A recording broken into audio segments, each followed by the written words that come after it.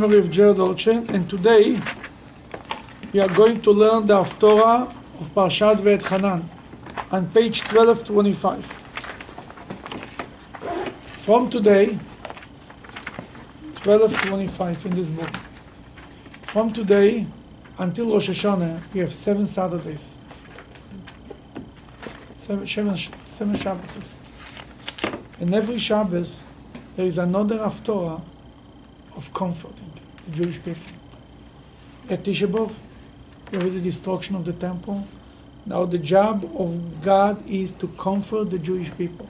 He sends the prophet to comfort the Jewish people. And every Haftorah is upgrading the level of comforting, more and more and more, all the way to Rosh Hashanah. That we walk into Rosh Hashanah from a sense of strong comfort, from condolence, giving us strength and blessing and saying how great the Jewish people are. It's called Shiva de Nechemta, the 7 of comforting. We had 3 before, from 3 weeks before Tisha B'Av was 3 harsh prophecies who were predicting the destruction if the Jews will not do what God wants. Now the destruction is over.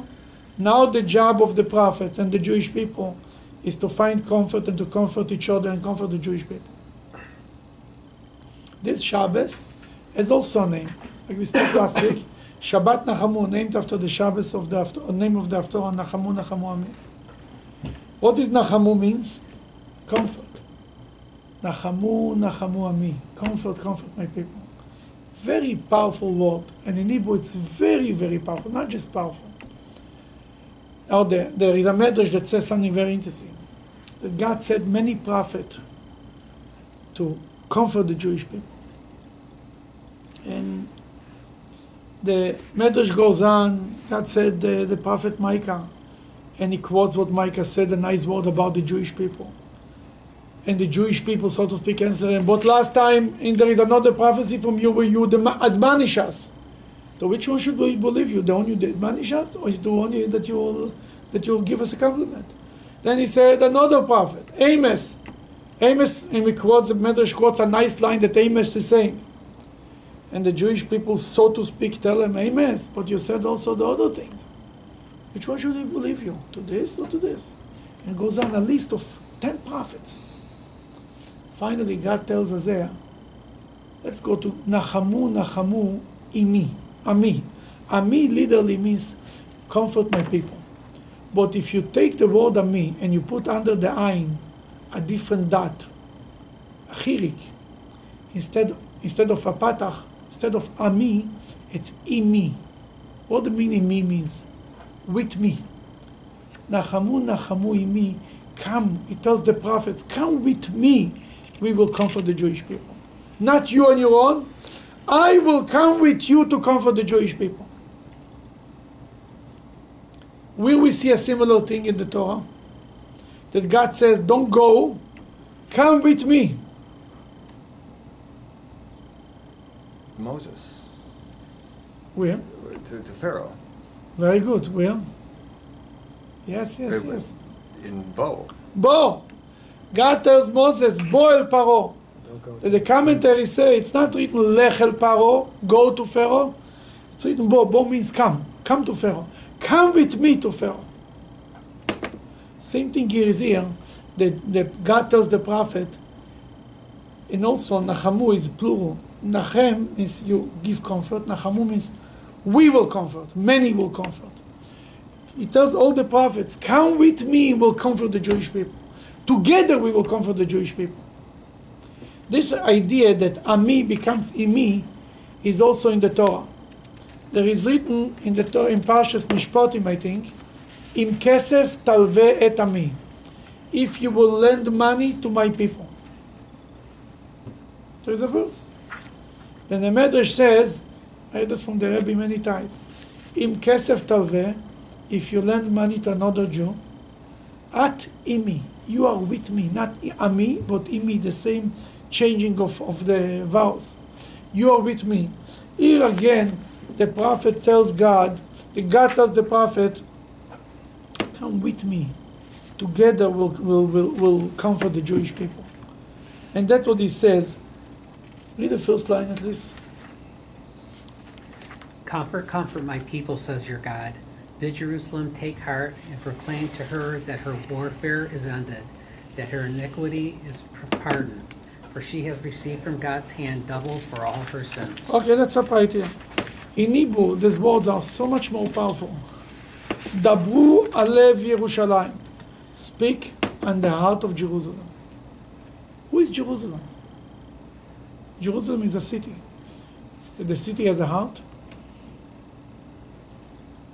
Then there is an old saying about the Kotel, the Western Wall. There is people with a heart from stone, and there is stone with a heart of people. Go to the Kotel, you cry, God listens to your prayers. The wall takes your tears. Dabru alev Yerushalayim, obviously, it's not just a place. It's not a geographic place. Who is Yerushalayim? Who is Jerusalem? Jewish people? The Jewish people. In every one of us, there is a Zion and a Jerusalem. It means the heart of the Jew, the soul of the Jewish people. Yerushalayim is a combination of two words. Yira Shalem, a complete fear of God. It means to say Jewish people who have the fear and the awe of God. Speak on the heart of Jerusalem. Speak on the heart of the Jewish people who were exiled from Jerusalem. Comfort them. The Jewish people are now exiled. They're in exile. They're in Babylon. They're in Rome. They're in New Zealand. They're in Solomon, Ohio. They're in exile. God tells the prophet, speak to the heart of Jerusalem. What do you tell them? I just have a question. When was this prophecy? How long after the destruction was this prophecy? This prophecy was spread by Isaiah. Isaiah was how long before the destruction? About 140 years. 140 years before the destruction. Depends on which counting. He has had 86 50 years. of 50 years before the destruction. He was for sure before the destruction of the temple. He ended his prophecy before the destruction of the first temple. Yeah, so it's in between. But no, it was before the destruction. Before the destruction of the first temple. It was in the time of Chizkiyahu. Now, it's a prophecy. Prophecy is for the future. In the beginning, he predicted the destruction. But more than that, he prepared the word of comfort that the Jewish people will need. Isaiah came before Jeremiah. Jeremiah predicting the destruction. Isaiah predicted the redemption, Return. the comfort, the return, right? And what is really happening here? That we learn a concept, Magdim Refuah Lemaka. God brings the cure. It's very important. The remedy before the punishment. Judaism believes then if there is a sickness, there is a cure for it. It's a matter of finding the cure. God doesn't create a sickness before he creates the cure, the remedy. Just we need to be lucky enough to find it. God created repentance before sin, right? And Very repentantly. Yeah. The same thing he sent Isaiah before Jeremiah. Then this of Torah is speaking about the future, not about that David Jeremiah. That's why the prophet was so hard to understand what he's talking about. Can you imagine you hear a prophecy like this 50 years or who knows how much before the destruction of the first temple? Look at them like, from where are you falling off? Even that, then in the time of Chizkiyahu, Jerusalem was a small place and was not much to be excited about. But still the temple was not destroyed. What is he saying in the prophecy? That Jerusalem, the Jewish people already paid off the suffering, for she has received from God a double for all her sins. She got a double portion, much more. Maybe much more because it was sometimes in a small time. God, for example, predicted that the Jewish people will be 400 years in exile, right? He told Abraham, your children will be 400 years in exile. How long they were in reality? 210. And one of the explanations, they suffered in 210, what can be in 400. Double. God doubled up and made it in 200 years instead of 400 years. The same thing is here. He says you got a double portion and you're done. And because he got double of suffering, we are being comforted in a double language. Nachamu, nachamu, twice. So why did we get punished double? What's the theory behind that? I mean, To make it for faster. I understand that's one theory. That's one explanation. One explanation, but why being punished more than we deserve in that sense? Who says it's more than we deserve? Double doesn't mean more than we deserve. Other commentators have said at least that It's more? Double means more than we deserve. Then why? I mean, maybe that, it's written one of the explanation. And Pharaoh, why Pharaoh was punished? He did what Hashem told him, because he did more than Hashem wanted. God said a little bit, and they did more. Mm-hmm. It could be that's the explanation. The enemies were enthusiastic more than they were supposed to. That's why they went beyond what they wanted. That's why they were punished later. Mm-hmm. Why the Jewish people got double if they don't deserve it? The only explanation that I can tell you is what I saw. God allowed so much, and they went further. But I wanted to say why the Jewish people get it, because God wanted to make it faster. Did we get a credit, so to speak, since we got punished double? That we got a credit for the future? No, we get the redemption faster.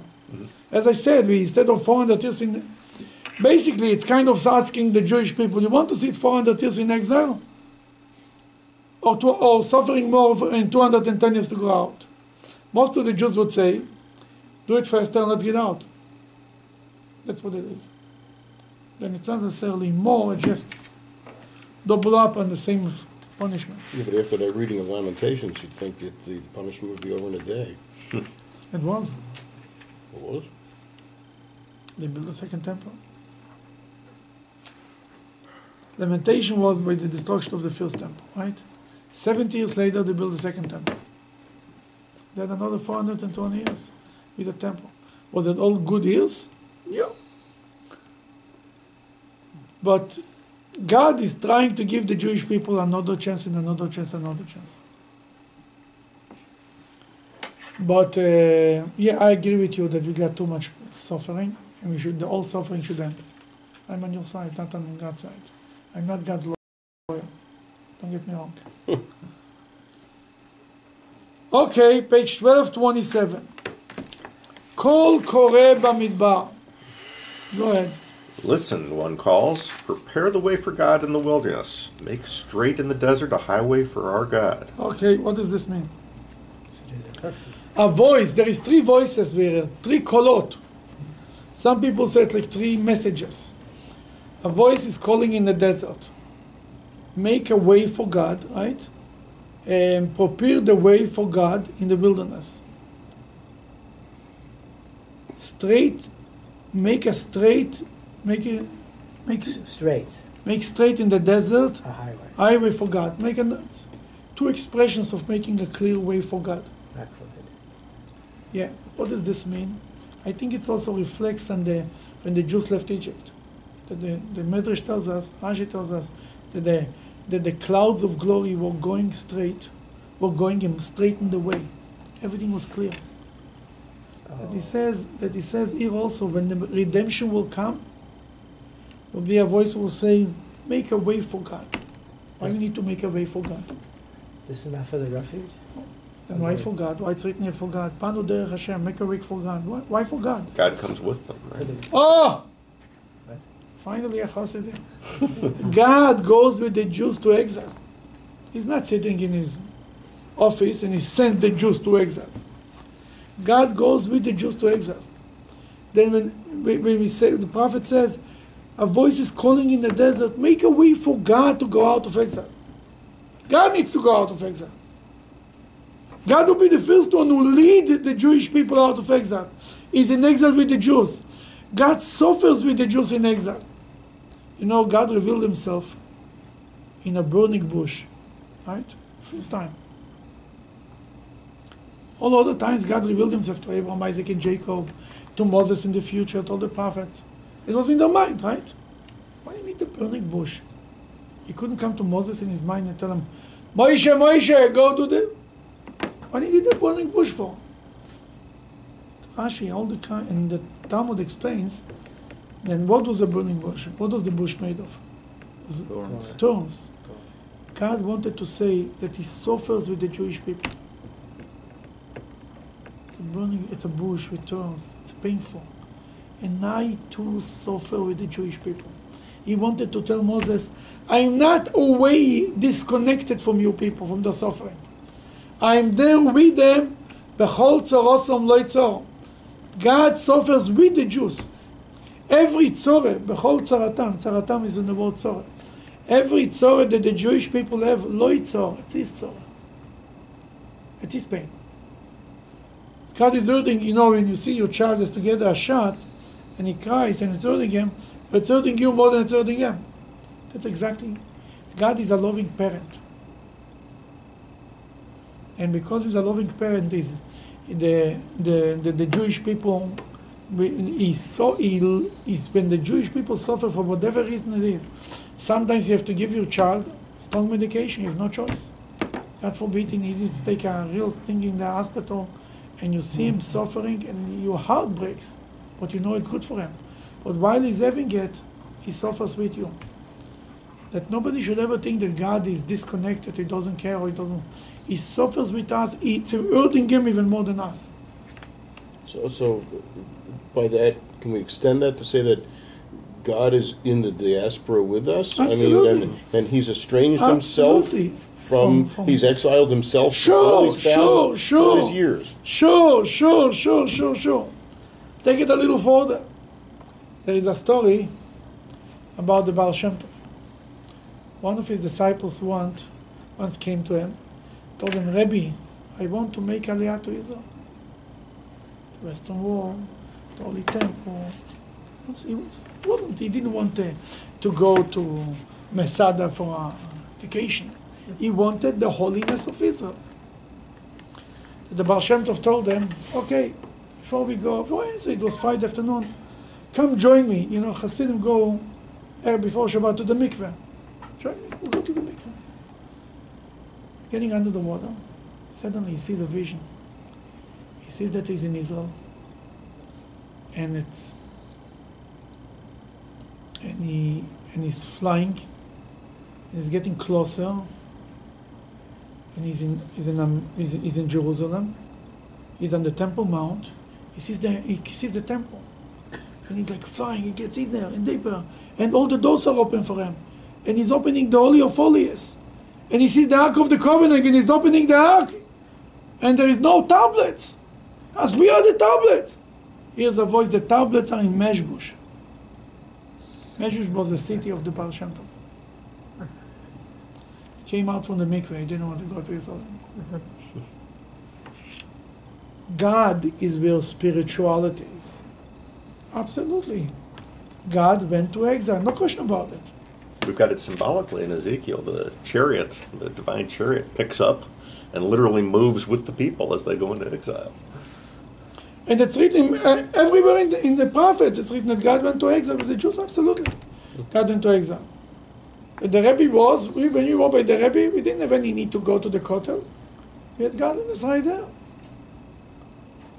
Absolutely, God is with us. God is sitting in an office in Tel Aviv and we're suffering. Wasn't that pronounced when the Jews sinned and they wanted, and Moses begged God to not kill them all, and I'll take you out. He said, I want God to do I won't take an angel, I'll only settle for you. That's also, yeah. I know what you mean.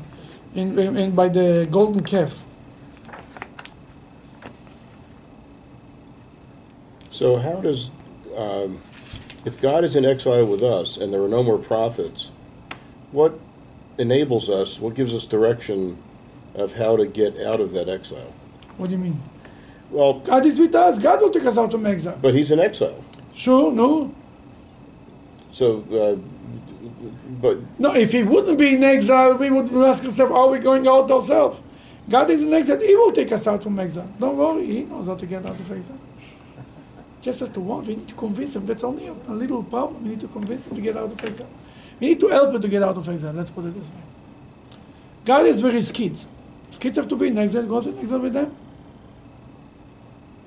There is a Jewish law that says, we know there is a city of refuge, right? It's written if a Jew killed somebody by mistake, goes to city of refuge. Then if he goes to city of refuge, his Rebbe goes with him.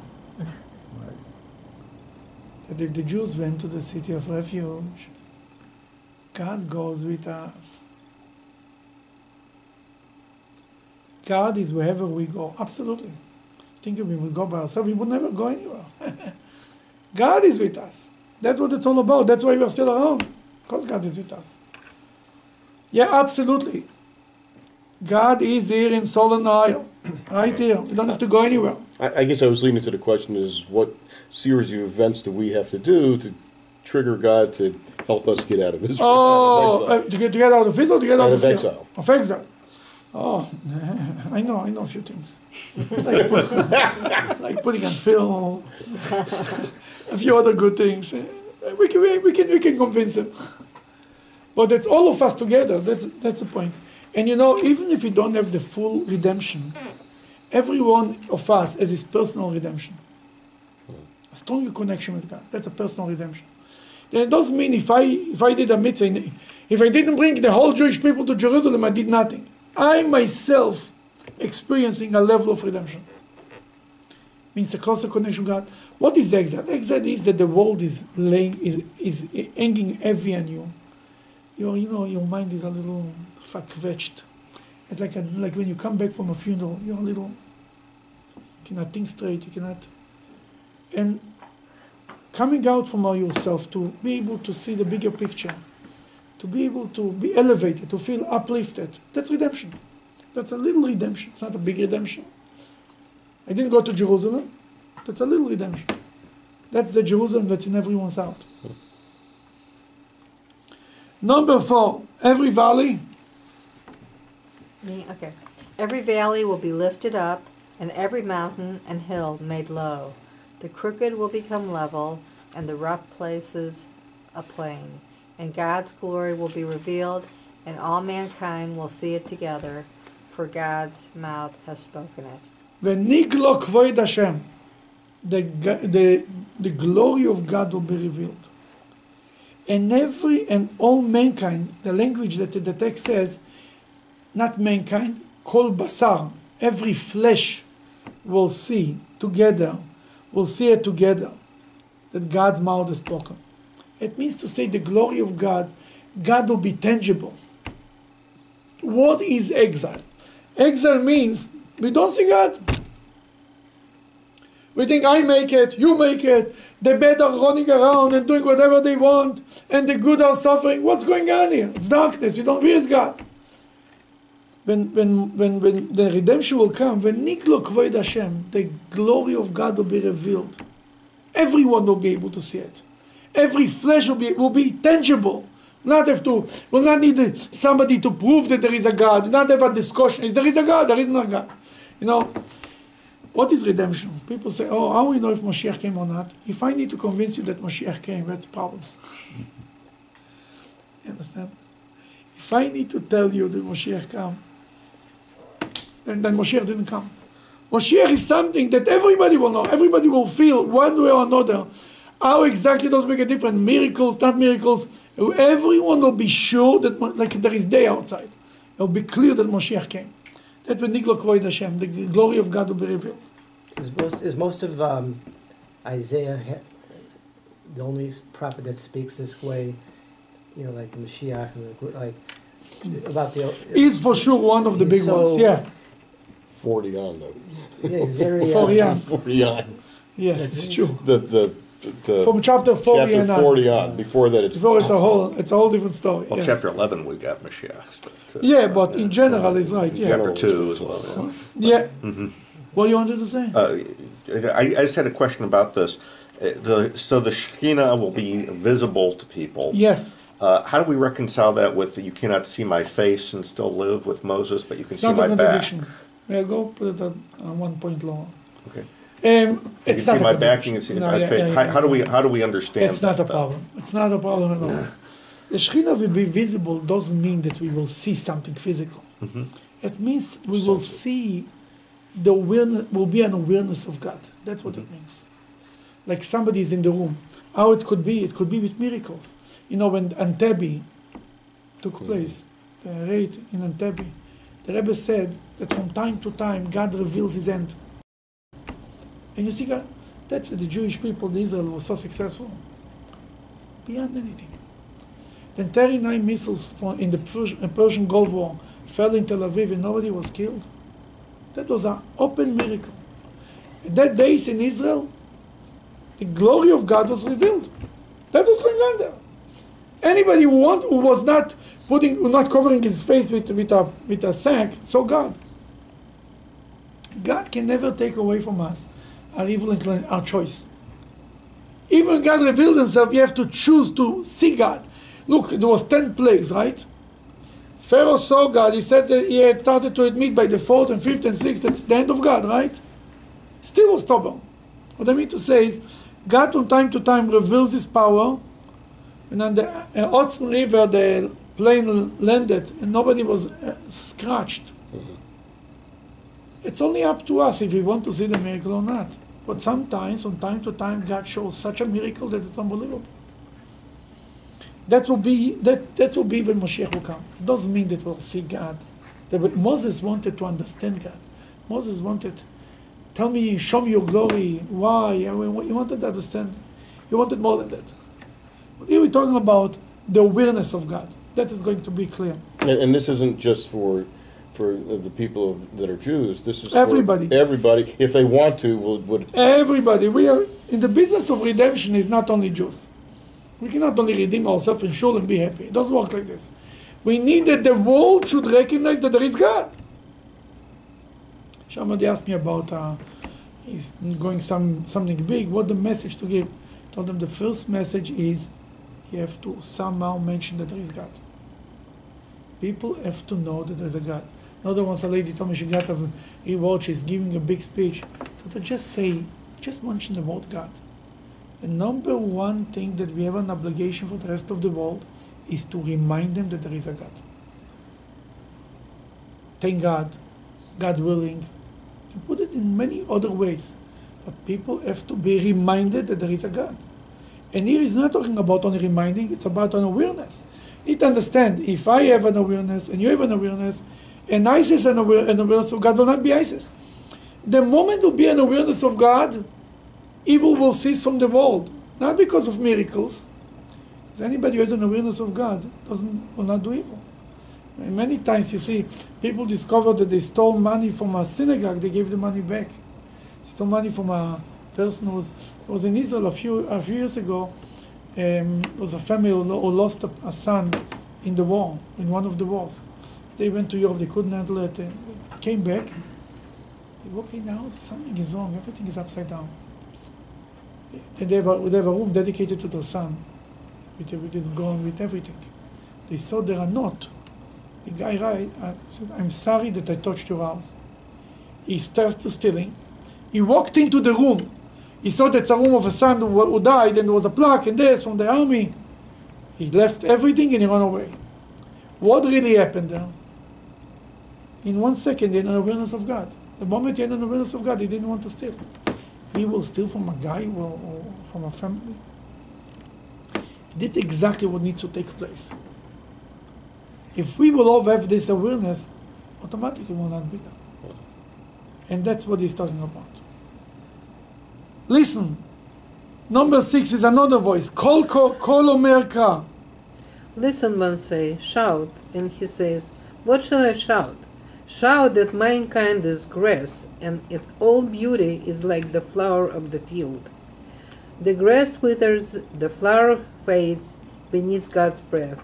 Surely the people are like grass. The grass withers, the flower fades, but God's word will stand forever. Here he says, before he spoke about God coming out from exile, paving the way, he spoke from God's side. Here he says, from the world side, what are you impressed with the rest of the world? They're like withering like grass. Today a person is here, tomorrow is there. Who is forever? We don't even know, nothing. The only thing that's forever, Dvar Elokeinu Yakum Leolam. The word of God will be forever.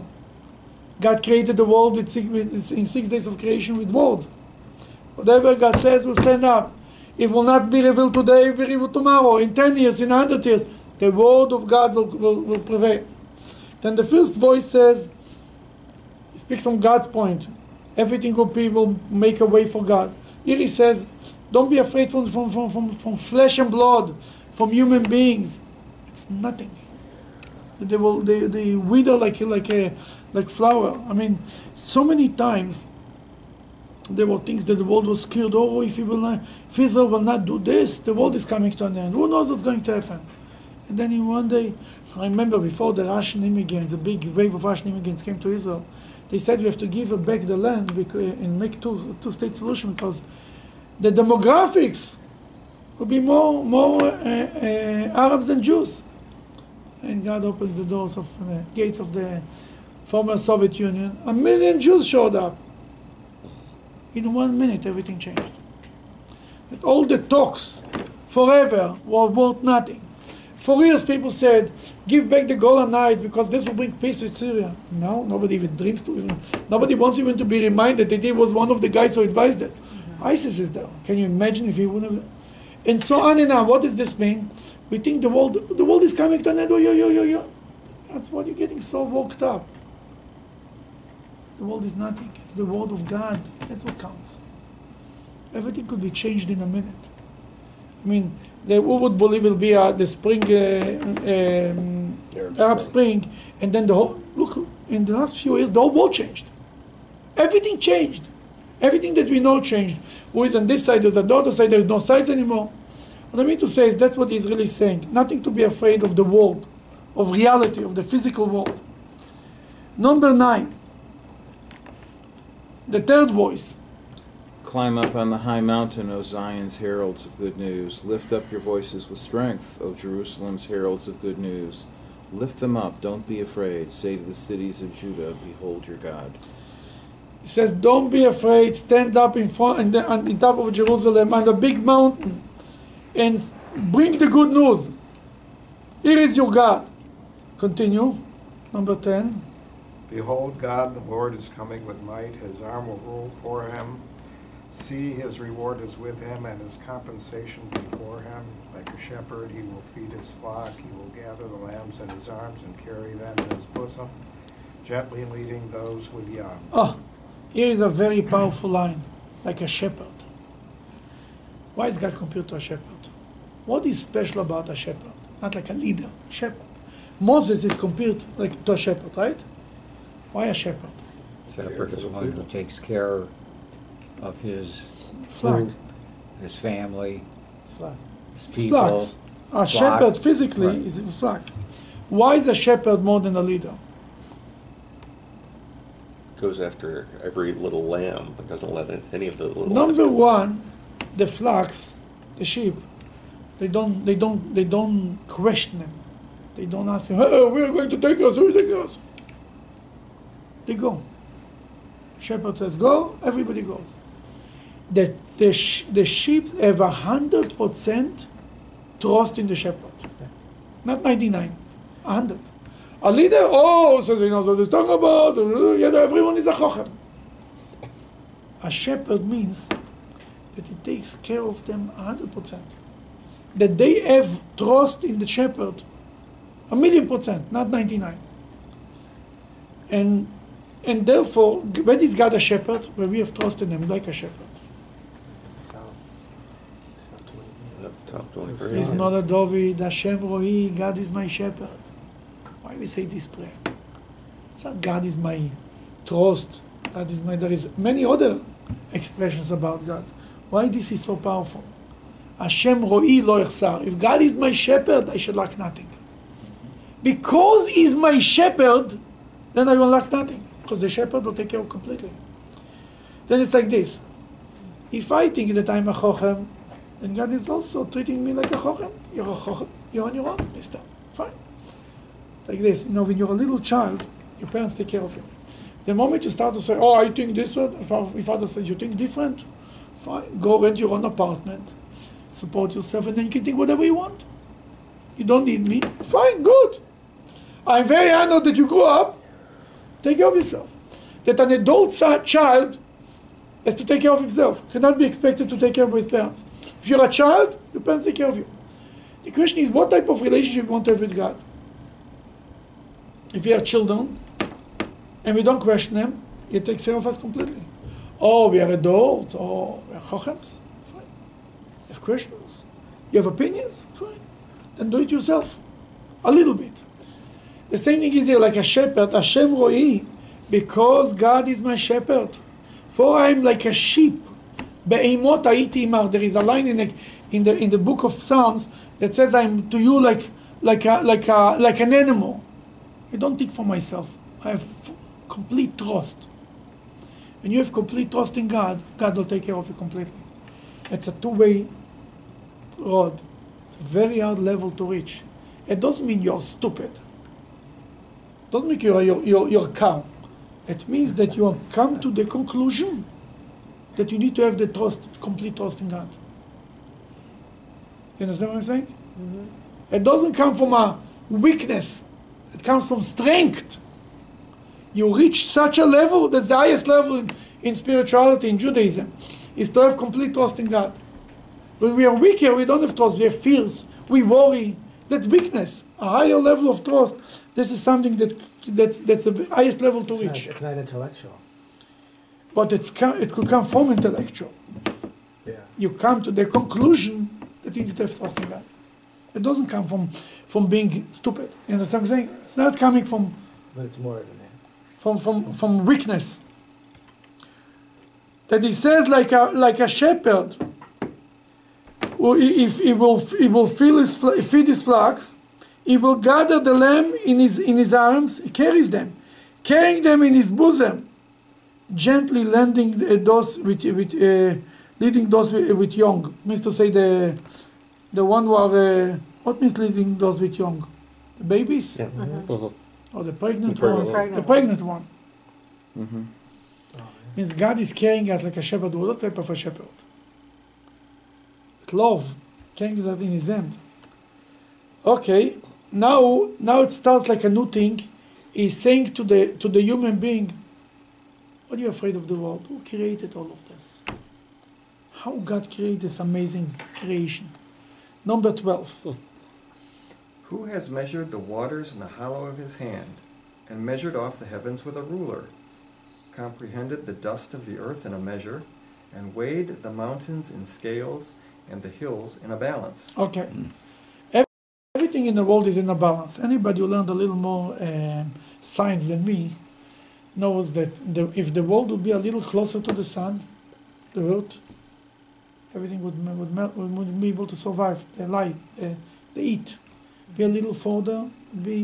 That's why in the other galaxies there is nothing. There is no water. There is no life. This is just.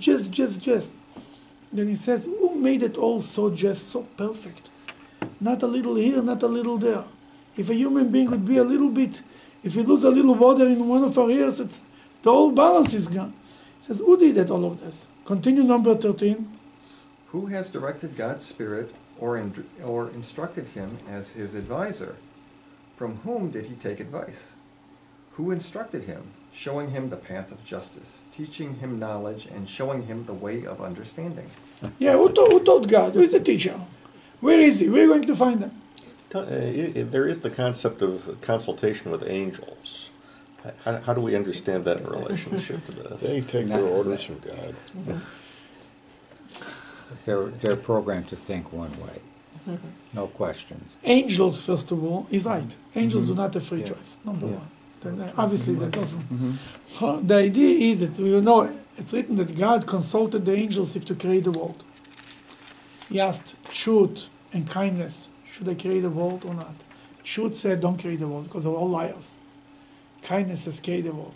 Give them good people. They're good people. Create the world. What does this mean?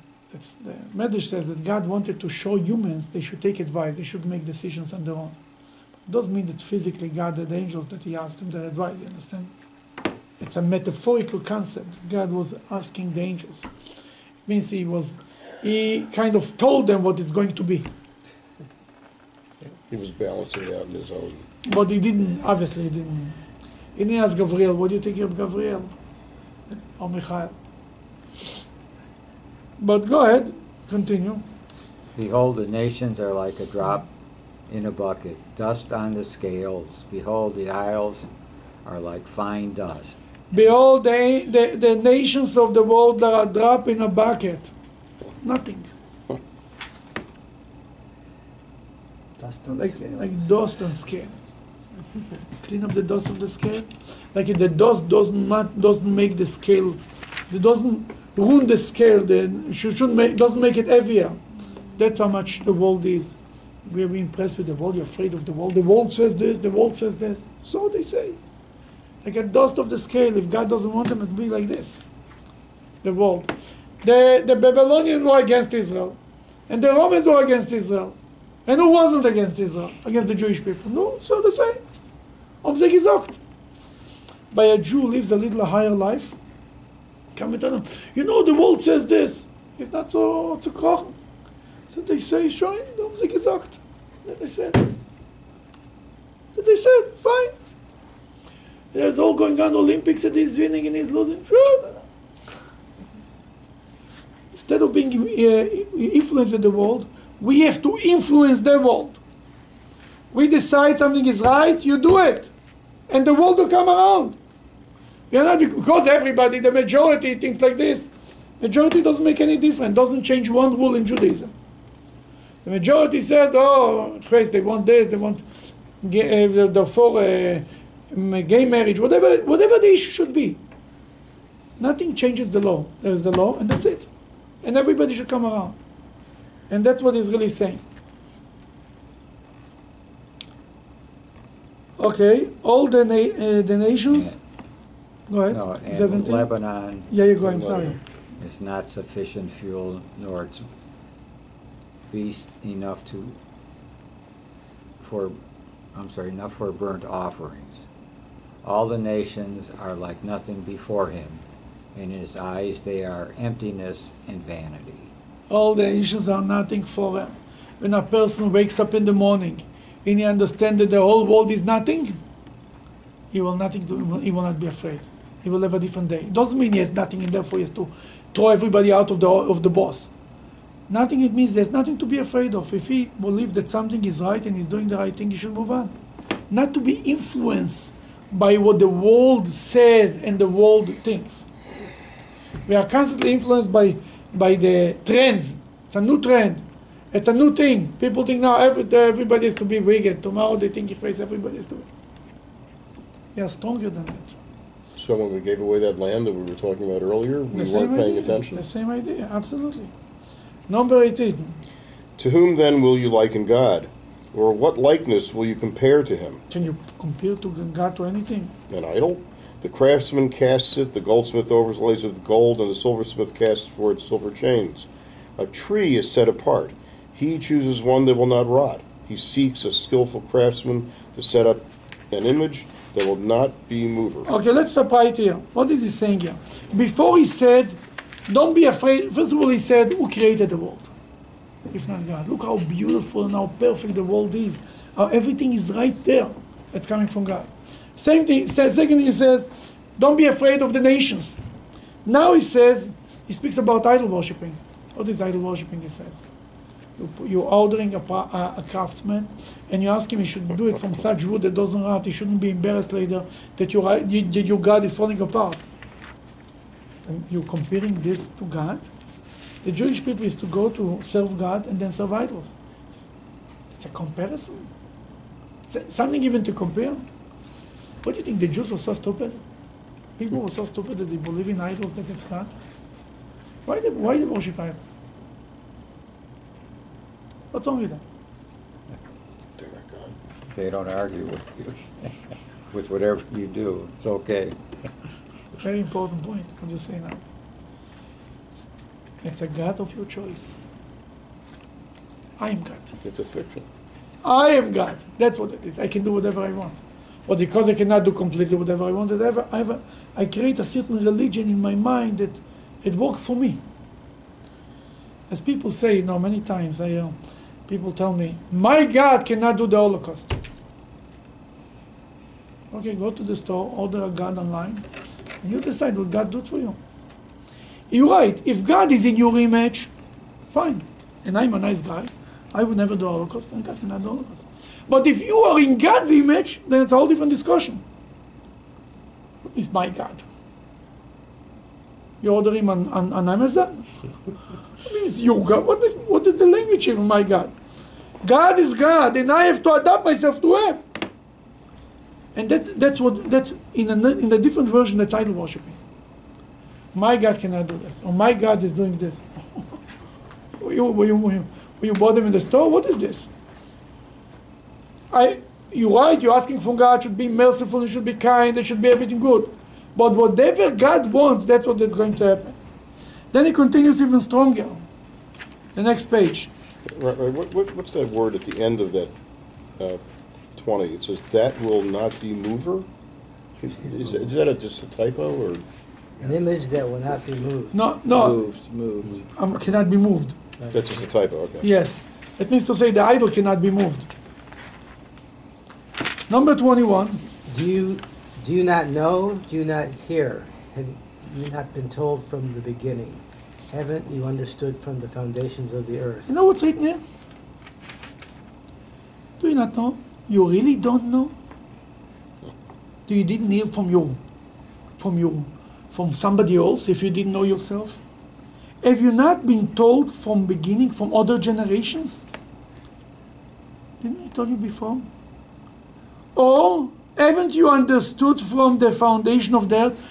Basically, God is, the prophet says, are you so stupid? You really didn't know? You know, people don't say, oh, I really didn't know. Many times I want to tell people this. You really didn't know? Or you just make yourself think you didn't know. I understand you didn't internalize it.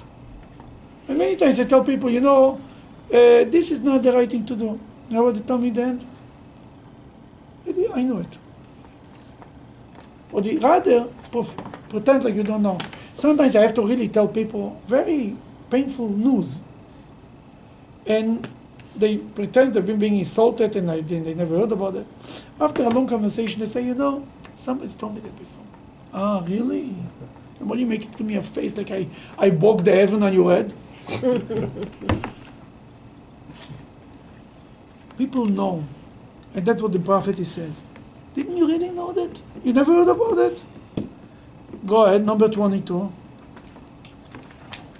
He is the one who sits above the circle of the earth, and its inhabitants are like grasshoppers, who stretches out the heavens like a curtain and spreads them like a tent in which to dwell. Who says the inhabitants are like grasshoppers? Where we have this expression? Spies. By the spies. Yeah.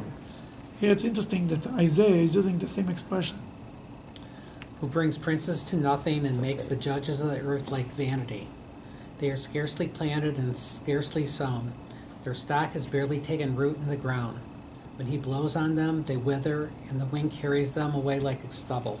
Like nothing, like kash. Kash is like not, what's stubble? So like the chaff. Grains of dirt. Stubble, like cut your beard. Not much Yeah. left, yeah. Yeah, yeah. Very little.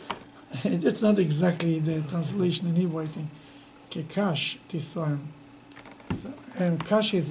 Chaff, maybe? No, you know, when what do you put on to grow grass, what do you put on the floor? Sod. Sod, what, yeah, Hay. that's what. Okay. Hay, Yeah. exactly, that's kash. It flies, you know, you put the sod and then the wind comes and flows, everything Is that flows the away. part that separates from the wheat, the chaff? No. You know, or no? No, You said hay. Hay. Hay. You're trying to that's grow what it grass. is. You put it- Exactly, yes, put hay. Hay, that's what kash is. Okay,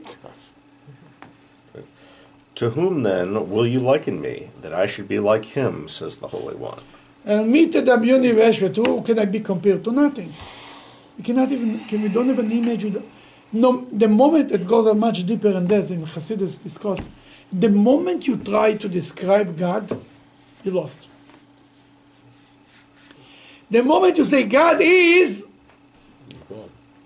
you know, there is, in the spiritual world, in Kabbalah speaks about 4 levels. Atzilut, Bria, Yetzira, Asiya.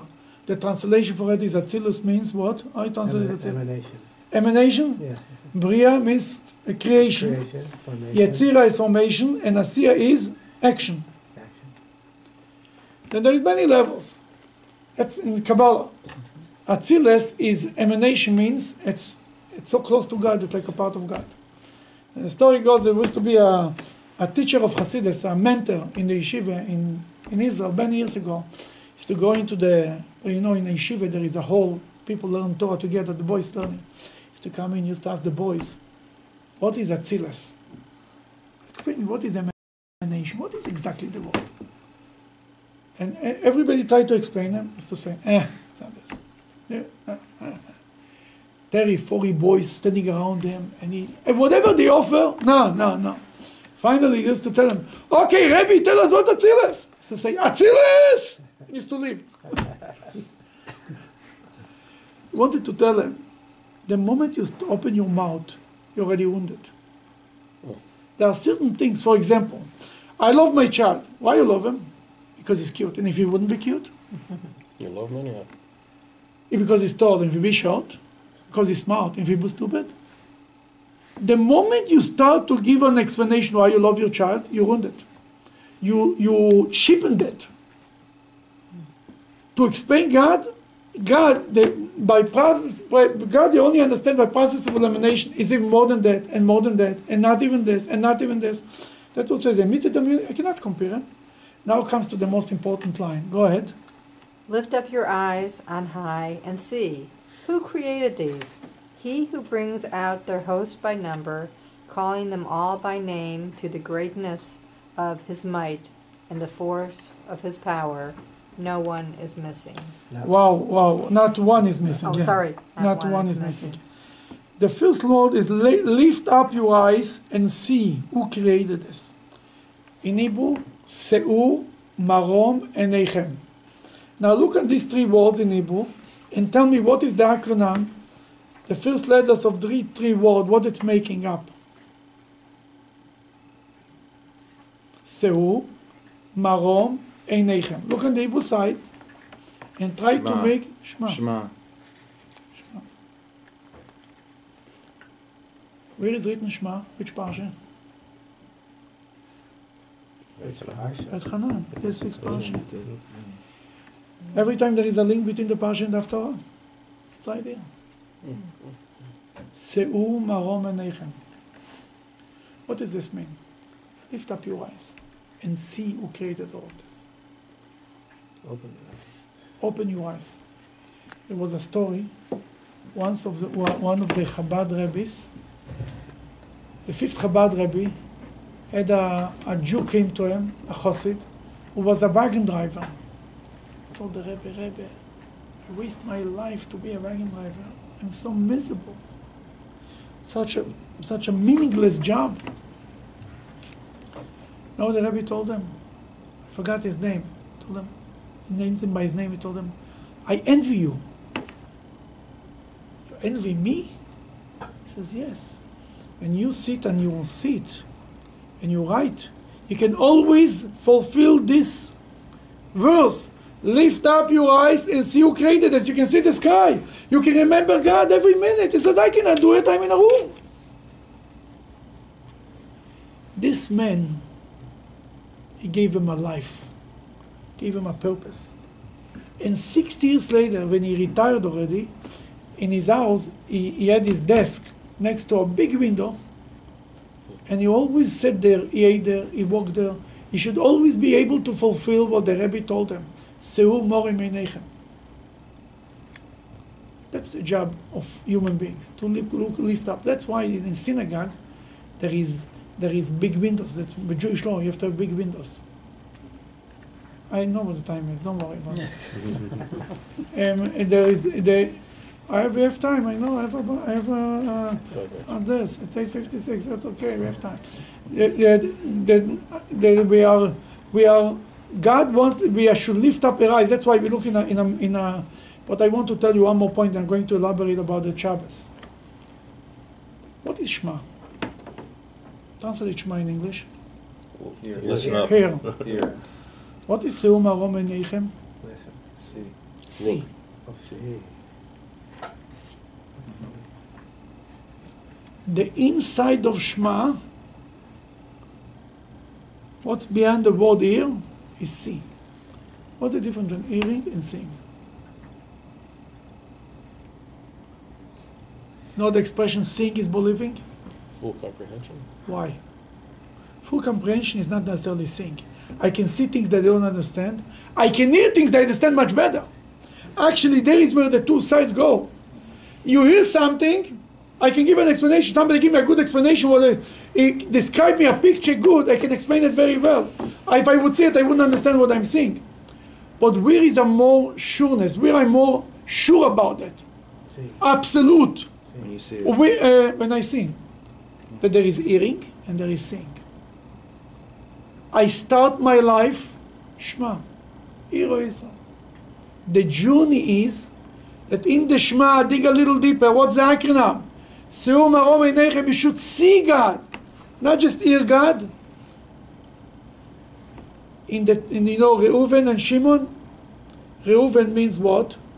Reu, see. Shimon, Shema, hear. Seeing and hearing. In the Talmud, many paragraphs starts with the word Toshma, come and see, come and hear.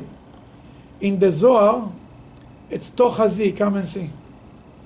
The Talmud we understand better, but it's only hearing. The Zohar we understand less, but it's seeing. You know what we want from Jews? Many Jews run around, they heard about God, yeah, they can give you good explanations, they give nice Torahs, but they really feel that God is real? It's real? They heard about Seeing could be another Jew, a Hasidic Jew, who may not give you such good explanations, he don't know from nothing. But in his own heart, he knows that there is a God. Our generation, our parents gave us, to American Jews, our generation and older, the seeing. The young generation might hear better, but they don't have the seeing. That's what the problem is.